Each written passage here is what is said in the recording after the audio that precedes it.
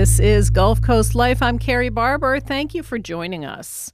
World War II ended in 1945, which is 78 years ago. As that war recedes farther and farther into history, only a fraction of those veterans are still alive, and many of the stories are being lost. Andre Degas is a filmmaker and playwright in Bonita Springs. He knew his neighbors Bob and Anita Vandegrift for many years, but never really got deep into the history of Bob's military service. When Bob got into his mid-90s, though, he and Andre began to talk more, and Bob opened up about the war and his struggles he'd had after the war. So naturally, Andre turned on his camera. What resulted is a film called I Walked with Heroes, and it's the story of this very remarkable man, Bob Vandegrift, his military service, and his whole life, really. Filmmaker Andre Degas joins us to talk about the film, which airs tomorrow night at 8:30 on WGCU TV. Full disclosure, Andre is my brother-in-law. He's my husband's brother and a wonderful filmmaker. Andre, welcome to Gulf Coast Life. Thank you. I'm really pleased to be here. Tell me how you came to meet Bob Vandegrift. Well, we've known each other for years, and, we've had supper and dinner, and he knew I was coming in and going from Bonita Springs. I hadn't fully, arrived and lived here. And so we've just, as friends, as neighbors, we would always discuss politics. He's on one side and I was the other. The debate was really lively. And, I would just, it was just, then everything changed, when I came down to live here, and also the pandemic happened. And we were basically in the community that we're living in, which happens to be Spanish Wells. And we got to know each other a little bit more intimately. And, he called for this and that and the other thing, and I would run over. And so I became even closer to him and, of course, to Anita. Interesting. I know you mentioned that in the film, too, that you two were on opposite sides of the political spectrum, which I found really interesting because I feel like that's something that has really harshly divided people lately. How did you two kind of find your way to spend time together? Because in the film, you clearly really enjoy each other, and that did not get in the way of your friendship. Yeah, you have to kind of take it with a sense of humor and just walk a fine line. Sometimes I would show up and Bob would be still getting out of bed and I would help out and stuff like that. And he would start on, I would come in with a mask on and he would say, "Why are you wearing that mask?" And I would say, well, there's a pandemic out there, Bob, And, and eventually I kind of convinced him that I have to wear it and stuff like that to protect him. And, we didn't make that as much of an issue as possible. And that, I believe, relaxed him a little bit more because there was no judgment going back and forth. We were just almost like father and son, And, I had gone through some other personal tragedies before my mom had passed away, in 2019. So, I kind of needed to be closer to an older person that was kind of, at the end of his life. And I kind of knew what to do. And, I knew that he needed me. And I put everything else off to the side. That's really lovely. And I know Bob talks very candidly in the film about developing basically PTSD from the horrors of World War II, which wasn't called PTSD then. And I know it was interesting to me because that generation is holds things so close to the vest, and they're not one to kind of gab about their mental health. So I'm just wondering how did you get to that, and he talks really, I think, really candidly and really insightfully about the mental challenges he went through after the war. Yes, that's true. That's the Great Generation. That's what they're known as, and basically, they, just to put it bluntly, they don't talk about feelings much like we do. You know what I mean? It's not part of their vernacular. And so, but as time went on and stuff in these feelings and these memories, especially for him, because he was a corpsman, so he witnessed a lot of things. And these memories, as he put it, there were some of them were horrific. and they had to be sort of let out somehow. And he started to get some help, and it's all mentioned in the film and how he worked through it. And part of talking to me was working through it, and I realized that was kind of my role, that I was helping him process some of these things, and so you have to kind of like almost walk very diligently and quietly through his mind, through the paths of his memory, and just allow him to just come out and just say them. And I remember clearly we were standing by the mailbox one day. This is before I even rolled the camera. And he told me one of these stories out of the blue. We were just standing. It was a beautiful afternoon. The sun was shining, and we were getting our mail. He was picking his mail. I was picking my mail.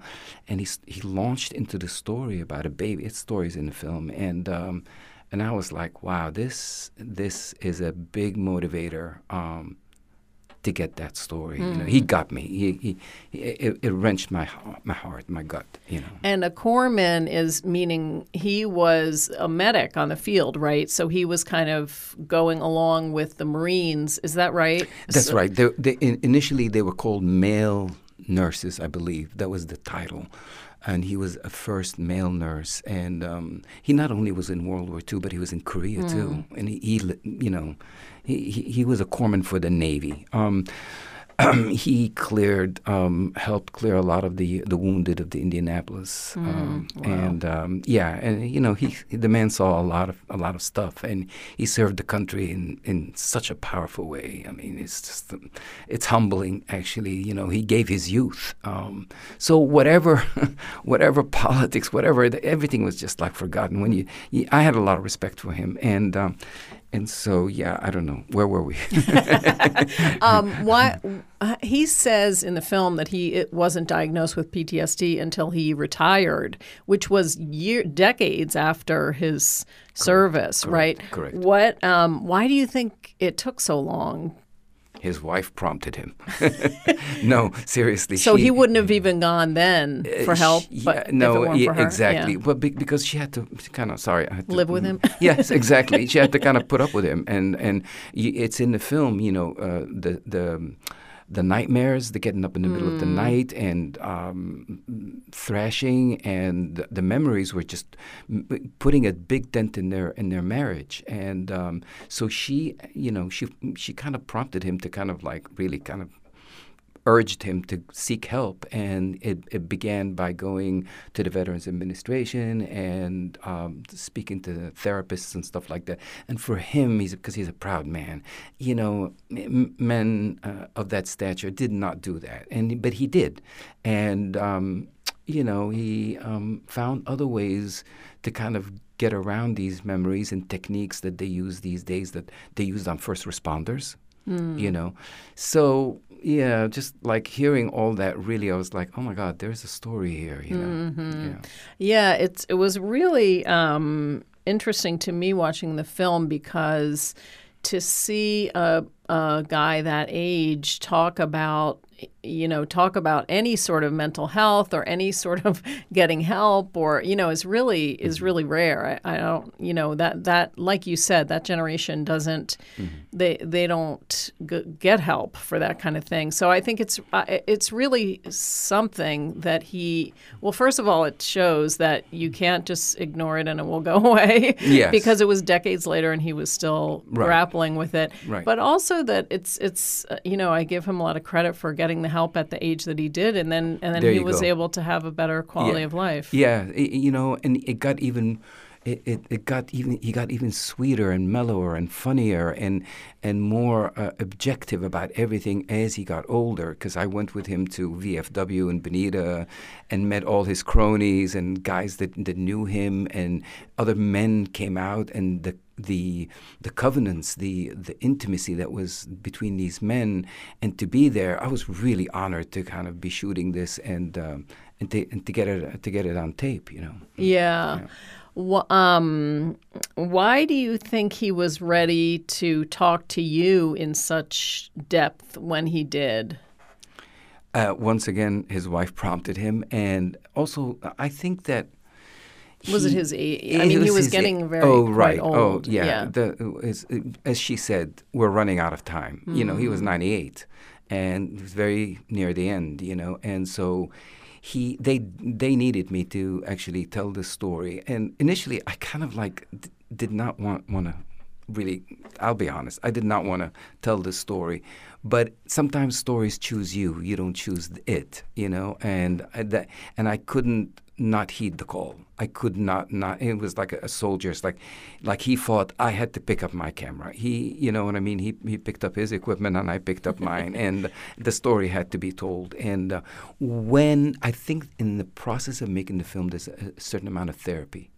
You know what I mean? Talking to the camera, it's almost like a confession yes. for him. And he was very, very willing. He talked about his marriage. He talked about after the war, which is really, really interesting. And, you know, then he talked about, you know, I'm just going to segue into something that's really, maybe we're going to, for another question you're going to ask me. But a lot of stories have been told about the heroes of World War II.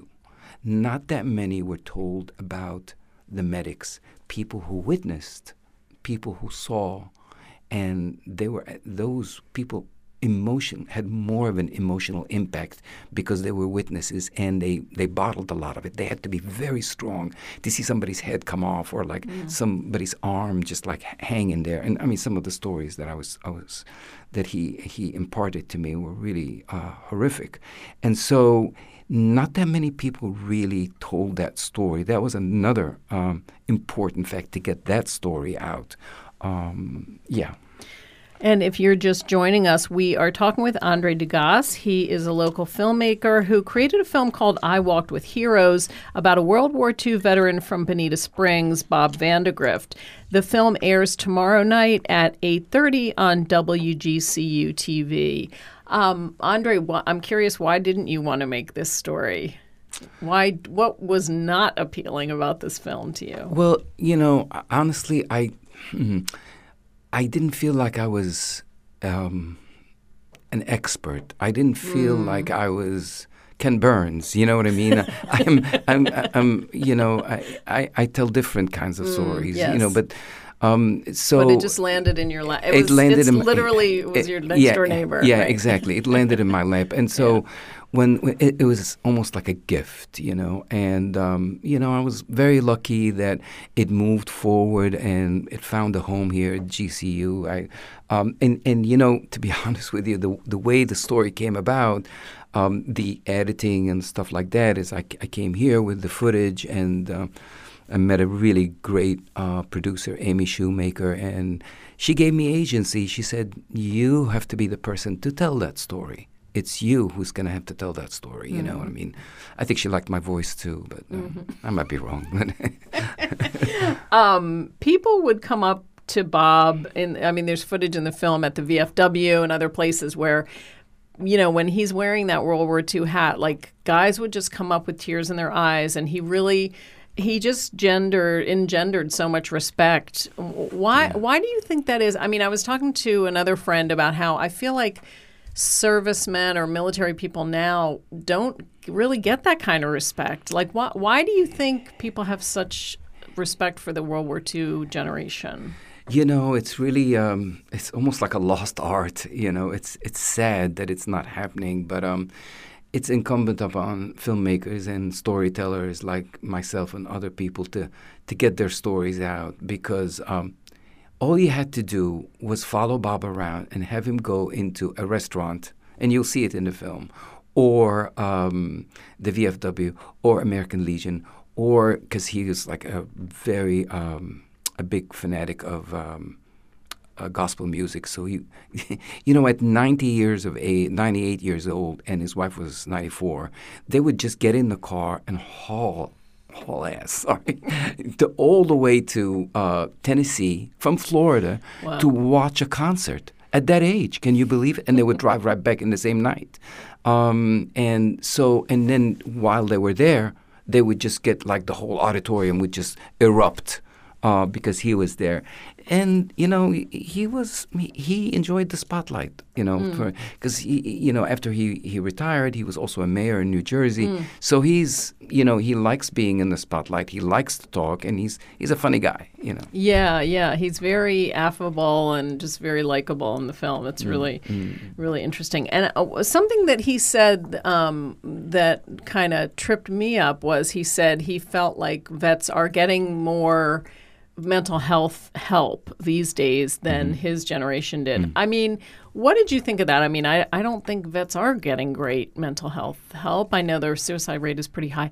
Maybe just it's better than it was in 1948 or something. I don't know. Yeah. No, it's really interesting. I mean, I'm learning that from you right now, and I do believe you because you're much more in touch with the statistics. And it does make sense that they are getting help.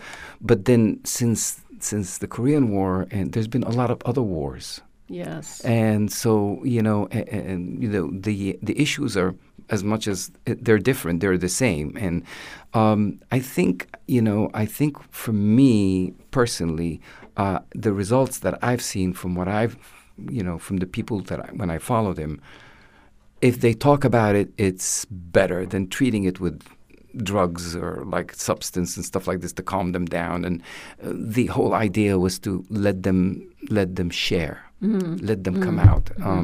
And so the more that this is happening, the better the help that it's going to be. And just from what Bob said and what I have been listening to. Yeah, I wish them all the best. I hope if they need drugs, give it. If they need medication, if they need give medication, whatever it takes. Whatever it takes. Yeah, because but talking helps. Yeah, really, for really sure, does. for sure. Especially, I think with people who've been there. Yeah, been through similar things. Right. I mean, you really watch their mood sort of rise when they're together. It just his fellow veterans, you mean? Yeah, the moroseness, the sort of being inside their own head, just like loosens up, and all of a sudden they're smiling, they're patting each other on the back. He tells a story, he tells another story, and all of a sudden it's like the confusion and everything just gets sorted out. Oh, that's so interesting. I'm really glad he found a community that's really really nice. And I know Bob and Anita had a really long and loving marriage. I feel like the film is secretly about their marriage. Yeah, that was, like you have the A plot and the B plot. Yeah, this was definitely the B plot that was sometimes fighting the A plot. Like any marriage was fraught with difficulties, and they were very they kept very much to themselves in the community. So that's good and bad in the same way. And I felt very honored that I was they opened up to me, and I was treated like a son and stuff like that. But also I had to kind of walk on eggshells sometimes because, they wanted certain things. The chairs had to be certain ways, the air conditioning had to be certain way, you know what I mean? Because they're older. You know what I mean? And so they were very much set in their ways and stuff like that. But there was also a dynamics between them that was really, really beautiful to watch. It's just like, they never really, they never went to bed angry. I've noticed that, and I was with them. I put them to bed. When they went to bed. Yeah, and I woke them up in the morning.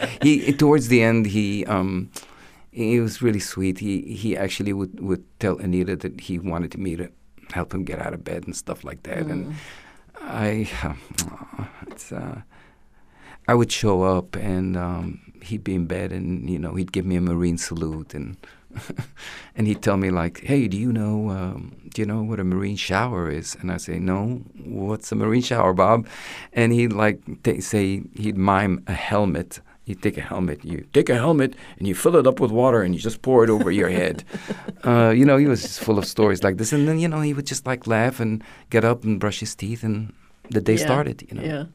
Is there anything you learned from what you had such a front row seat to their relationship and their marriage? Is there anything you learned from them that you have put into place in your marriage or your any of your relationships? That's a loaded question. I hope my wife is listening. Yes, to be honest with you, yes. She said a line there's a story. I mean, I'm going to give a little bit of the plot. There's a point where he gave her a ring on his birthday. Mm-hmm. You know, and I said to him, Bob, you gave her a gift on your birthday? And then she said, you know, he does everything for me. It's it's being selfless. It's not being right all the time. Doesn't have to be, you know, you'd just rather be right. Be happy than be right. You know what I mean? And to just like let go and, you know, forgive and whatever, like anything, wrong words and stuff like this. She corrected him a lot, and he corrected her a lot and stuff like that. And that must have been difficult, you know. But they've been through a lot together, you know what I mean? And yeah, they sure have. Well, is there anything else that you want people to know who might be tuning in tomorrow night?